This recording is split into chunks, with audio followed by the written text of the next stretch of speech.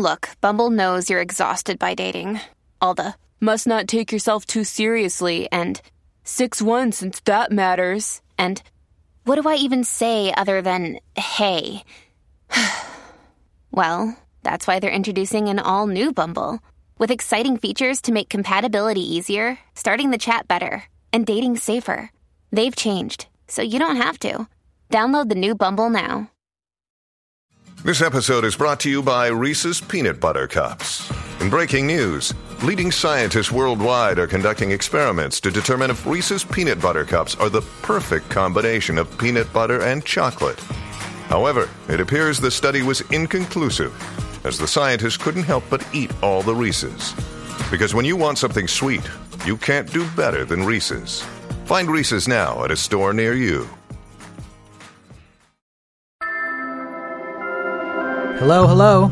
Welcome to Peak Northwest, an outdoors and travel podcast by The Oregonian, dedicated to the adventure and exploration of our beautiful Pacific Northwest. I'm Jamie Hale. And I'm Jim Ryan, and together we are taking you to some of the most beautiful and interesting places throughout our region here in the Pacific Northwest, discussing where to go, what to do, what to see, what not to do every now and again.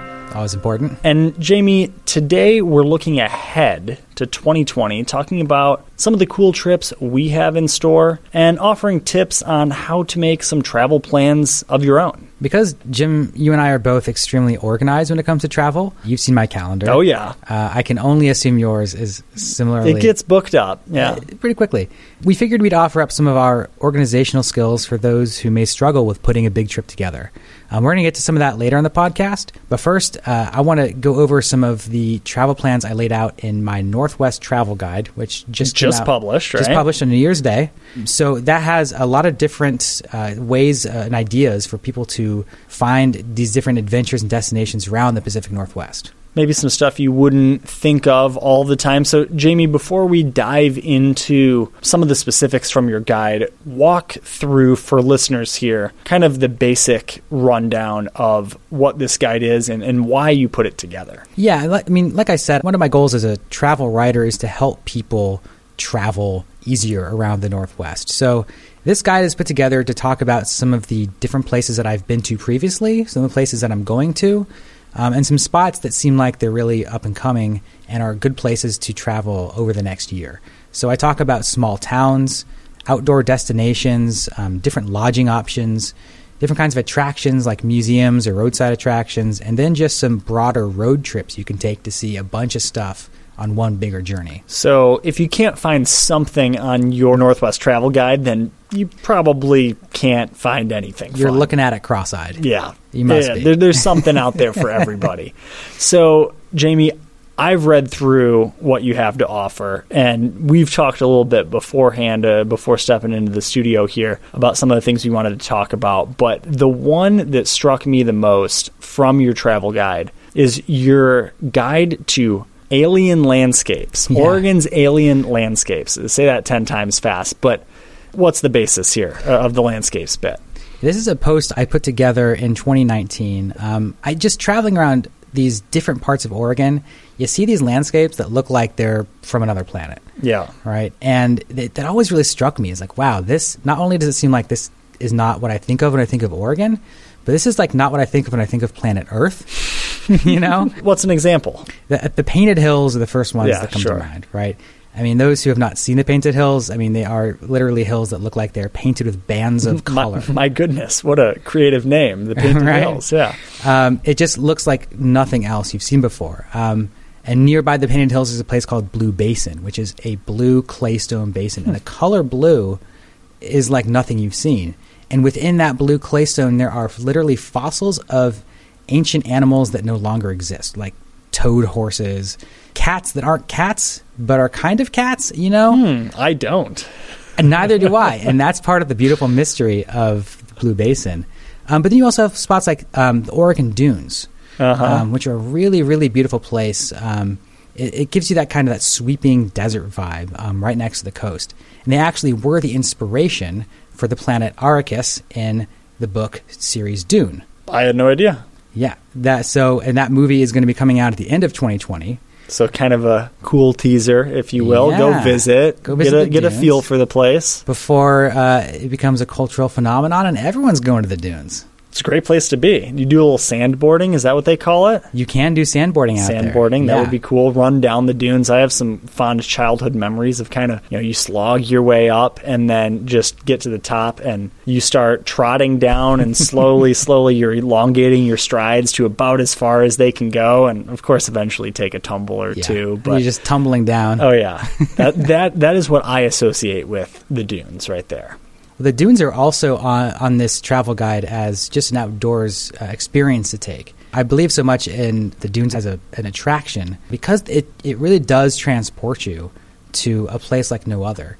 I mean, sure, you go to the coast and there is usually a head dune before you get to the beach. But we're talking these giant mounds of shifting sand and just the way that they curve and the way that the sand the wind carves those hills is like nothing else. It's like art. It's like sculpture. It really is. I grew up in Michigan, and we have some spectacular dunes out there, which I kind of referred to a moment ago with the running experiences and all that. That's a childhood memory for sure. You're on the Great Lakes and whatnot, and just these sweeping views with gorgeous mountains of sand. It's kind of, like you said earlier, otherworldly, completely different than kind of what you normally equate with what Oregon looks like. Lush forests, big mountains.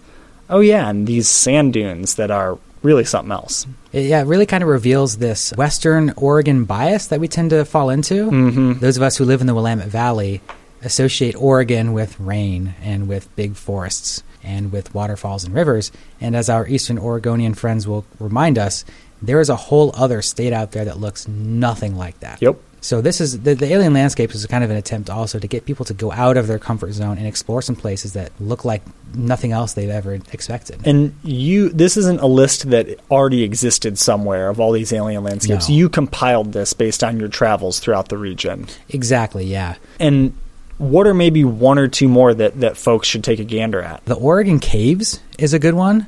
I have yet to go, and that's kind of a disappointment, actually. Well, it's kind of hard to get out there. I mean, it's a long, winding drive from Cave Junction in southern Oregon, and you can only go at a certain time of year in order to get a guided tour of the cave. But once you do, it is this ancient marble cave. There's these fascinating formations that look, like nothing else you can imagine, that are caused just by drip. They were created over millions of years. We're so used to seeing these grand landscapes that make us feel small, but the Oregon Caves make us feel small in a different way, in a way of time. We feel like how young and short the present is. You know what I mean? I get the idea, but I have to go and feel it myself. You got to go feel it for yourself. Exactly. All right, that's a good one. What's one more from the list? What's another alien landscape here? Just sort of generally speaking, tide pools are a great spot to see some of that crazy alien life. If you haven't, wait, alien life here in Oregon? Alien life, not actual alien life, right? But when you look at those anemones or you look at the urchins, they look like something out of otherworldly again. Yeah. Exactly. Yeah. With their tentacles and the way they exist in both wet weather or wet landscapes and dry landscapes. And they kind of they live that life on the edge of the tide, where they're uncovered and they're covered with water and they have to survive in both. That's something that we're not used to as land creatures. Yeah.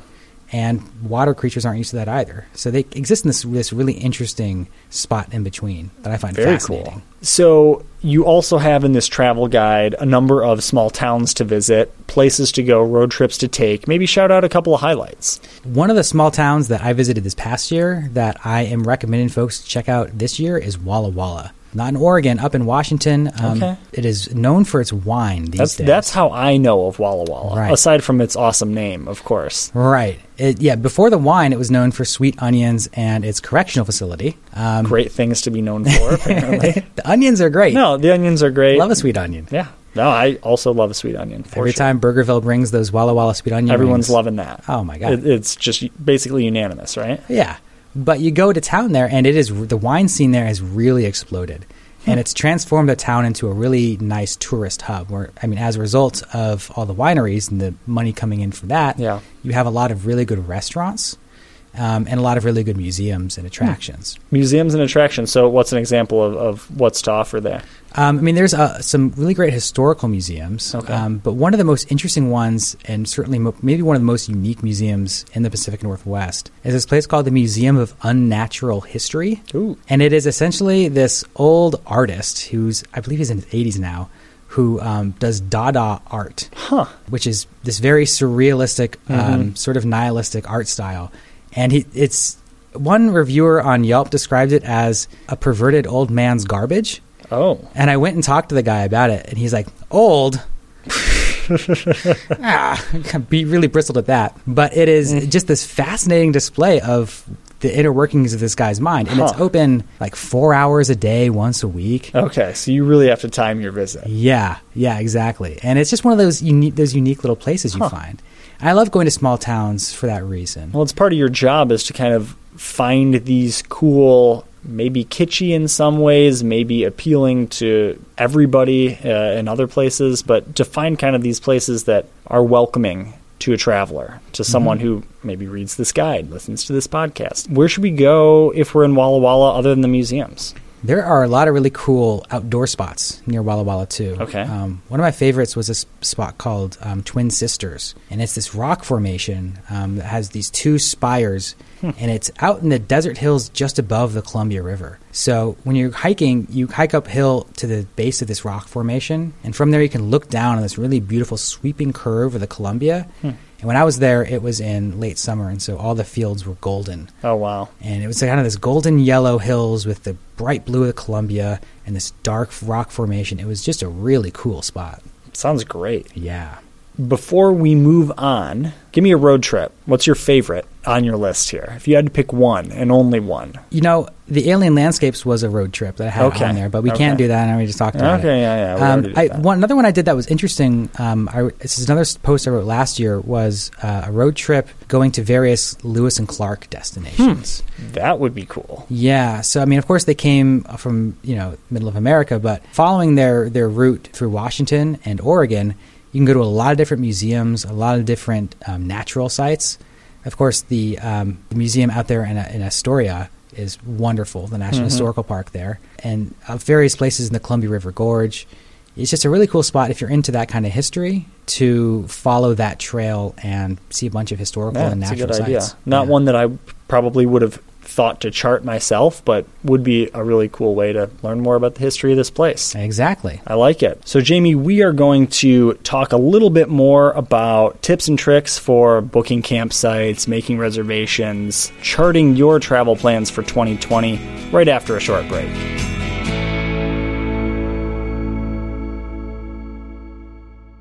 So we are back talking about our 2020 travel plans, maybe how to make some reservations, how to chart your next big trip. Jamie, you wade through this for your job every week. You're making reservations way in advance. You're buying the right passes to make sure that you can legally be out on the trails you want to be on. Let's first start with some of the logistics here on how to book, let's say, a place at a popular state park campground here in Oregon. It's competitive stuff, and you probably want to hop on it right about now. Yeah, especially if you're trying to book for the summertime. Yeah. I'm sure, as you know, too, traveling out in the summer on holiday weekends or even just the weekdays in the summer, it can get really busy really fast. And if you don't have a spot ahead of time, you might get burned and end up a little less happy with your accommodations than you hoped. Yeah, and I hear people talking about this all the time. Well, I'm going to roll up to a state park and just find a spot, and it doesn't work like that. We say they book up full. Yeah. So you have, if you're going to book a site online, or on the phone, you have 9 months in advance of your first night's stay. You can book that far out. So at this point, you have essentially all summer. Yeah, basically. So right now, I mean, you can book as far as Labor Day from the beginning of January, if I'm doing that math correct.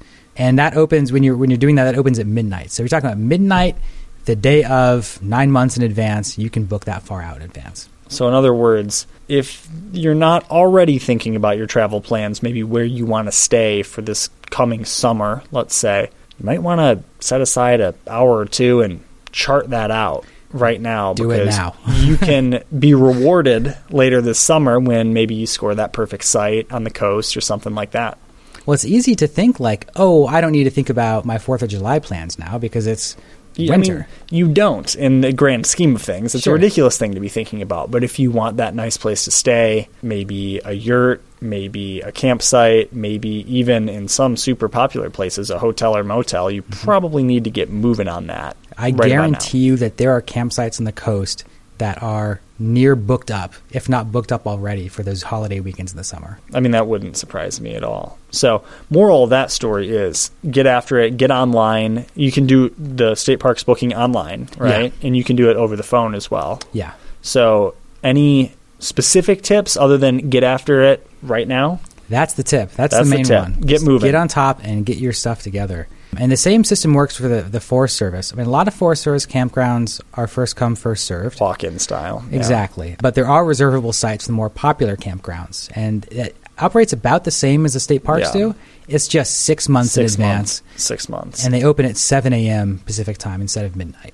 So one experience recently that I've had with that is booking a fire lookout through recreation.gov. Oh, yeah. And that's that same process, opens at 7 a.m., 6 months in advance. And I was trying to book one of those lookouts for our companion video series so we can go ski in or snowshoe in the middle of the winter and have just kind of a cozy night up there in the Mount Hood forest. And I knew that it would be competitive. It's easy to get frustrated because all I want is a Saturday night in this fire lookout in the middle of the winter. How many people want to be out here in the middle of the winter?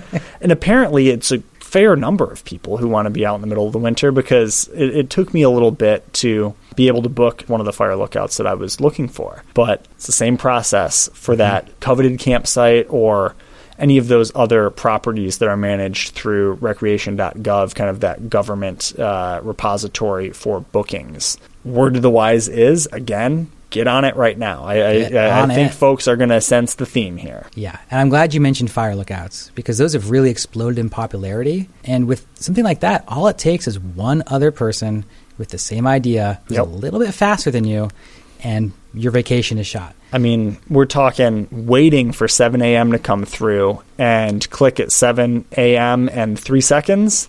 That's it. Someone happened to get it at 7 a.m. and 2 seconds. And, that's how it goes. So flexibility would also be a name of the game. It's also worth noting that even if you get a fire lookout, things can happen. I had this experience. Jamie, yes, this happened to you. A couple years ago, where I played the game right, and I booked it, and I was so excited to finally book a fire lookout. And they emailed me a couple months later and said, oh, there's been some issues with the fire lookout. We need to do some maintenance. In that time you scheduled, we have to cancel your reservation. Not fun. No, super Not fun. But you have to understand, I mean, these structures are on the top of mountains a lot of times. Very harsh environments at the They're least. old. Yeah, it's hard to maintain those, and it just makes it even more difficult to get a reservation for them. So there are many things throughout the Northwest you need to get a reservation for. That fire lookout, that awesome campsite, whatever it may be.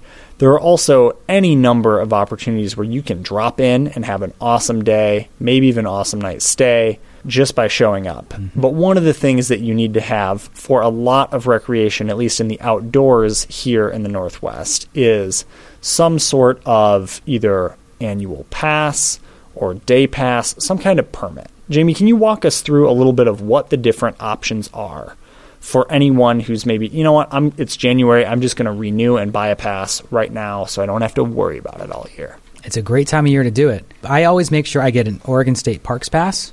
Those are $30 for a year or $50 for 2 years. And not every Oregon State Park makes you pay a day use fee, but a lot of the big ones do. Smith Rock, Fort Stevens, and that's $5 a day. And if you're going to a few of those in a year, that's going to pay for itself. The same deal for Washington State Parks. It's $30 for a year, and that's an even better deal because every Washington State Park charges a $10 parking fee. So 3 of those in a year, and you've paid it off. Of course, there's also the Northwest Forest Pass for all that Forest Service land. So when you're going hiking in the Gorge, for example, or in Mount Hood, that's forest land. You got to have a Forest Pass. And instead of paying $5 a day to do that, again, $30 gets you a 1-year pass, and you're good. Yep. Of course, Jim, now you, before we started talking, turned me on to the America the Beautiful Pass. Yeah, and that's an interagency pass for all federal, or at least the vast, vast majority of federal land. And that is $80 a year, which I think is one of the best deals in the outdoors at all. Because let's say your Northwest Forest Pass, you said is $30. And let's say it's $30 to $35 to get into a national park of your choice. So you go hiking one time on Forest Service land and go to one national park, and you're pretty close to paying the fee for your interagency America the Beautiful Pass in the first place. You do maybe a third hike or a second national park, any number of combinations, and you pay that thing off really quickly. It doesn't get you into state parks, but it gets you into most everything else. So I always put my vote toward that, plus maybe getting a state parks pass too. I think that combination is the best way to do it. Yeah. And especially worth noting for the national parks. I mean, Crater Lake has been upping its entry fee every year for the last few years, where on effective January 1st, it's now going to cost $30 instead of $25 to get into Crater Lake. So it's even more incentive to get one of those annual passes. Yep. Yeah, if you go to Crater Lake twice over the course of maybe 2 different trips throughout the summer, $60 right there. For 20 more, you can have yourself a pass to any national park anywhere in the country for $20 more. That's not bad. Yeah. Pretty reasonable. So, Jamie, one thing, we're talking things that are new in the Oregon outdoors this year. One of the biggest changes, or maybe the biggest change in the outdoors, is a new permitting system that is working its way through kind of public approval or agency approval, whatever the process actually may be, but a backpacking permit system or a hiking permit system for the Central Oregon Cascades. What can you tell us about what's happening on that front? Yeah, that is looking like it's about to be approved around the start of this year. What's going to happen is a lot of those hiking trails that were free around Mount Jefferson, Three Sisters, a lot of that area in the Central Cascades is now going to be $3 for a day hiker and $5 for a backpacker. With, I think, an extra $1 processing fee when you buy those. They're pretty small fees, but it does mean that hikes that were once free are now going to cost money. And in addition to that, they're limiting the number of permits that are available. So, I mean, this whole idea was to try to stem the number of people who are coming through these areas and, you know, doing damage to the trails or trashing them, that kind of thing. Or simply overrunning them with visitors. Exactly. It's too busy. So this is really an effort to cut back on that and help protect some of these natural areas. And also, if I understand it correctly, direct people to go elsewhere too, to maybe say, you know what, the hike that I really wanted to do this weekend, the quota's already full. I'm going to go do something else instead. That's exactly the approach I think people should be taking to this, especially if you've hiked Mount Jefferson before or you've hiked Three Sisters before. Consider going somewhere else instead. And I get the idea of wanting to have maybe your annual pilgrimage to your favorite trail, but there's so many great places to hike in the Central Cascades, and there's 2 wilderness areas that are not going in this permitting system. Okay. That's the Diamond Peak Wilderness and the Waldo Lake Wilderness. And those are a couple of beautiful areas that you can hike around for free. Get your free permit, and there's no limits on that. So it's an opportunity to maybe check out some of those places that maybe you didn't think about before, and just broadening your horizons. I really do feel like this is a win-win for most people in the state.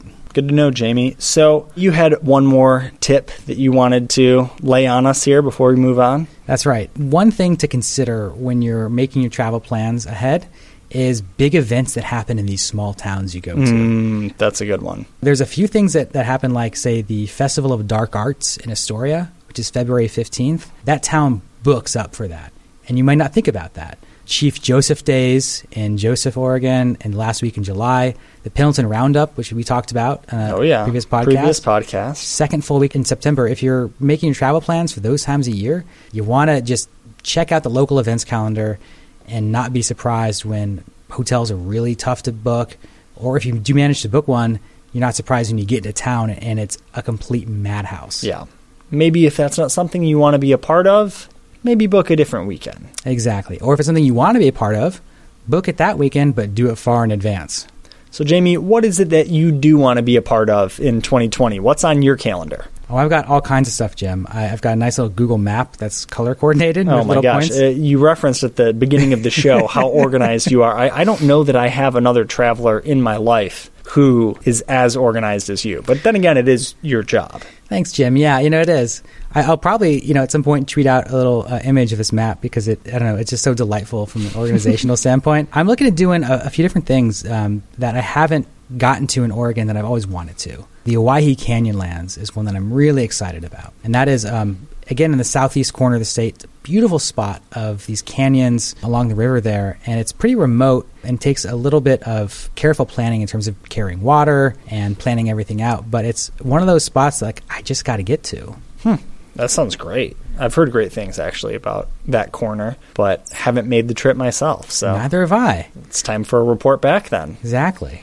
I'm also going to do a trip in February that I'm excited about. I'm going to go down to southern Oregon to the Klamath Falls area. Mm-hmm. And I'm going to do one day hanging out with the bald eagles down at the Lower Klamath National Wildlife Refuge in Northern California there across the border. Every February, the eagles come and they flock there by literally the hundreds to feed on the waterfowl that are still around. And so I've done it once before. I've driven through that area, the refuge, and you can see them literally lining the roads. Wow. These bald eagles. It's fabulous. That sounds amazing. And the next day I'm going to go up and do a little snowshoeing at Crater Lake. Ooh, there we because go. I might as well. That sounds fantastic. Yeah. Crater Lake in the winter or spring. When are you going to go? It's going to be in the end of winter, Okay. in sort of late February. I like that. That's the plan. I like that. That sounds like a great time. And the other one I'm really looking forward to is backpacking the Olympic Coast. Ooh. Something I've always wanted to do and haven't done. I've done a little taste of that. I went into Shy Shy Beach a couple of years ago, and kind of the fog rolled in, or the clouds rolled in late at night, burned off in the morning, and kind of got the best of both worlds. But it was really cool that night, looking down the coastline and seeing just fires, and that was it. You can have a little fire on the beach. Yeah. And the beach was very busy, of course, but you couldn't tell other than just folks, having made their little campfires. It was something else. There's something about that. I mean, I love backpacking, and I feel like we always go backpacking in the forest here in Oregon. I've done a couple backpacking trips on the coast down in California. This is such a cool part of the Northwest coast that I just can't wait to get to. Yeah, that'll be a lot of fun. Yeah, I think so. Well, Jim, I know that you've, of course, got a bunch of stuff going on. What do you have planned for 2020? So I am making a concerted effort this year. Mark my words, Jamie. I'm trying to not fill up the calendar so far in advance where I don't have any wiggle room to fit in other fun things that come up. So this summer, I had a great summer. We've talked about, our 2019 roundup in our last podcast. Did all sorts of great stuff, but didn't have a lot of room to hop on whatever came across my radar a couple weeks before, let's say. So I'm trying to set one big trip each quarter of the year, one big trip each season. Put that on the calendar, get excited about it, and not fill up the rest. Allow myself a little bit more flexibility. So the one trip that I do have on the books is my first big kind of prolonged ski trip of my life, going out to Sun Valley, Idaho, going to get a cabin or a condo and stay with a couple of friends and my partner and I, and we're going to do a lot of skiing. And I'm really looking forward to that because I've always been more of a local resort pass holder type of guy where I go a lot at one or two places and then maybe go on one weekend trip a year somewhere else, one or two. And so this is going to be my first kind of prolonged stay away from home for longer than a weekend. So that's going to be really good. Seems like heaven for you, Jim. I hope so. Pray for snow, right? Something like that. Always. But beyond that, I don't have a lot of specifics on the books, but I do want to get in kind of that one bigger trip each quarter. And bigger doesn't have to be a grand scale, but just something to look forward to plan, to do, and then look back on and think, was a trip worth taking? I think that's important, too. As we're talking about planning for 2020 trips, you really have to not put expectations on yourself for making a grand adventure. Yeah. Adventure is whatever you make of it. For sure. Right. Can be in Forest Park. Exactly. like we were talking with Amy Wong in the last episode about, an adventure can be finding a new spot in your neighborhood. For sure. A really great trip can be going to just having dinner at a familiar place with a friend. Just making sure you set out that right intention to enjoy it, and enjoy it no matter what happens. If it's raining, hey, what a cool opportunity to experience this place in the rain. If it's sunny, how beautiful it is here. And keeping that open, you can make any trip be a beautiful experience. I like that. That's a good mentality to bring into the new year. That's it. So what's a trip or two that you're excited about outside of work? Yeah, I do travel outside of work. I guess that's true. A time or two. Yeah. One I'm psyched about is I'm going up to Banff with my family. My whole family. We're going to pack into a van with my sister and her 3 kids and my recently retired parents, and we're going to drive up to Banff. That sounds amazing. Yeah, I'm really psyched. I know you went to Banff recently. I did. Yep, summer of 2019, went up there and had a blast. We don't need to go into all of that right now, but it got a solid, I've got 2 thumbs up right here, 2 thumbs up rating. That's what I'm super psyched about. I'm also looking forward to a trip to Santa Fe. I'm going to try to put together in the fall. That sounds great. Yeah, love that desert vibe in Santa Fe. It sounds like your neck of the woods right there. Was at one point your neck of the woods, right? Yeah, I used to live in Farmington, New Mexico for 8 months. 8 months. Yeah. Little bit. A little brief blippet of my life. And you've also talked about going down to Death Valley. Am I right on that? I'm thinking about that. Yeah, that's one of those trips that I'm kind of wavering on right now. Just, it's an easy one to plan because flights to Las Vegas are pretty very cheap. And camping in Death Valley is free. It just is a matter of getting a rental car and driving out there. So I'm kind of saving that as a possible spontaneous trip to do in March if I have the time and I can make it work. Yeah, it's a good one to keep in the bag for sure. Mm-hmm. So, Jim, I know you've got all these adventures for your Peak Northwest, the video series. Yeah. Do you have any big shoots on the books for that? I actually only have one set in stone right now, and I've referenced it before, but going up into the Mount Hood National Forest and staying in a fire lookout, which I'm super excited about. It's going to be great, hopefully cozy, hopefully some decent weather. Maybe even if it's storming, that'll be just fine. A little different experience, hunker down up in this old fire lookout. And hopefully make a cool video about what that experience is like. Beyond that, I don't have anything set in stone, so wouldn't want to tip my cap in the wrong direction, if that's even a phrase that people say. Never tip your cap in the wrong direction. Never do it. Never do it. That's going to be our new motto here. Oh, man, we've always needed one, so that's a good one to have. But yeah, just looking forward to getting up in that fire lookout and charting another number of adventures here for the video series in 2020. I don't know about you, Jim, but 2020 is looking pretty good to me. Pretty good so far, and I think as far as our podcasting goes, we should stop while we're ahead, wrap things up for the day. Probably right, Jim. Probably right. So all that said, that's going to do it for us this week. You can subscribe to Peak Northwest wherever you get your podcasts, watch our videos on the Oregonians YouTube channel, and follow us on Instagram at Peak Northwest. This episode was produced by myself, Jim Ryan, alongside Jamie Hale and Dave Killen. Stay safe and happy travels, everyone. Until next time, we leave you with this 10 seconds of Zen.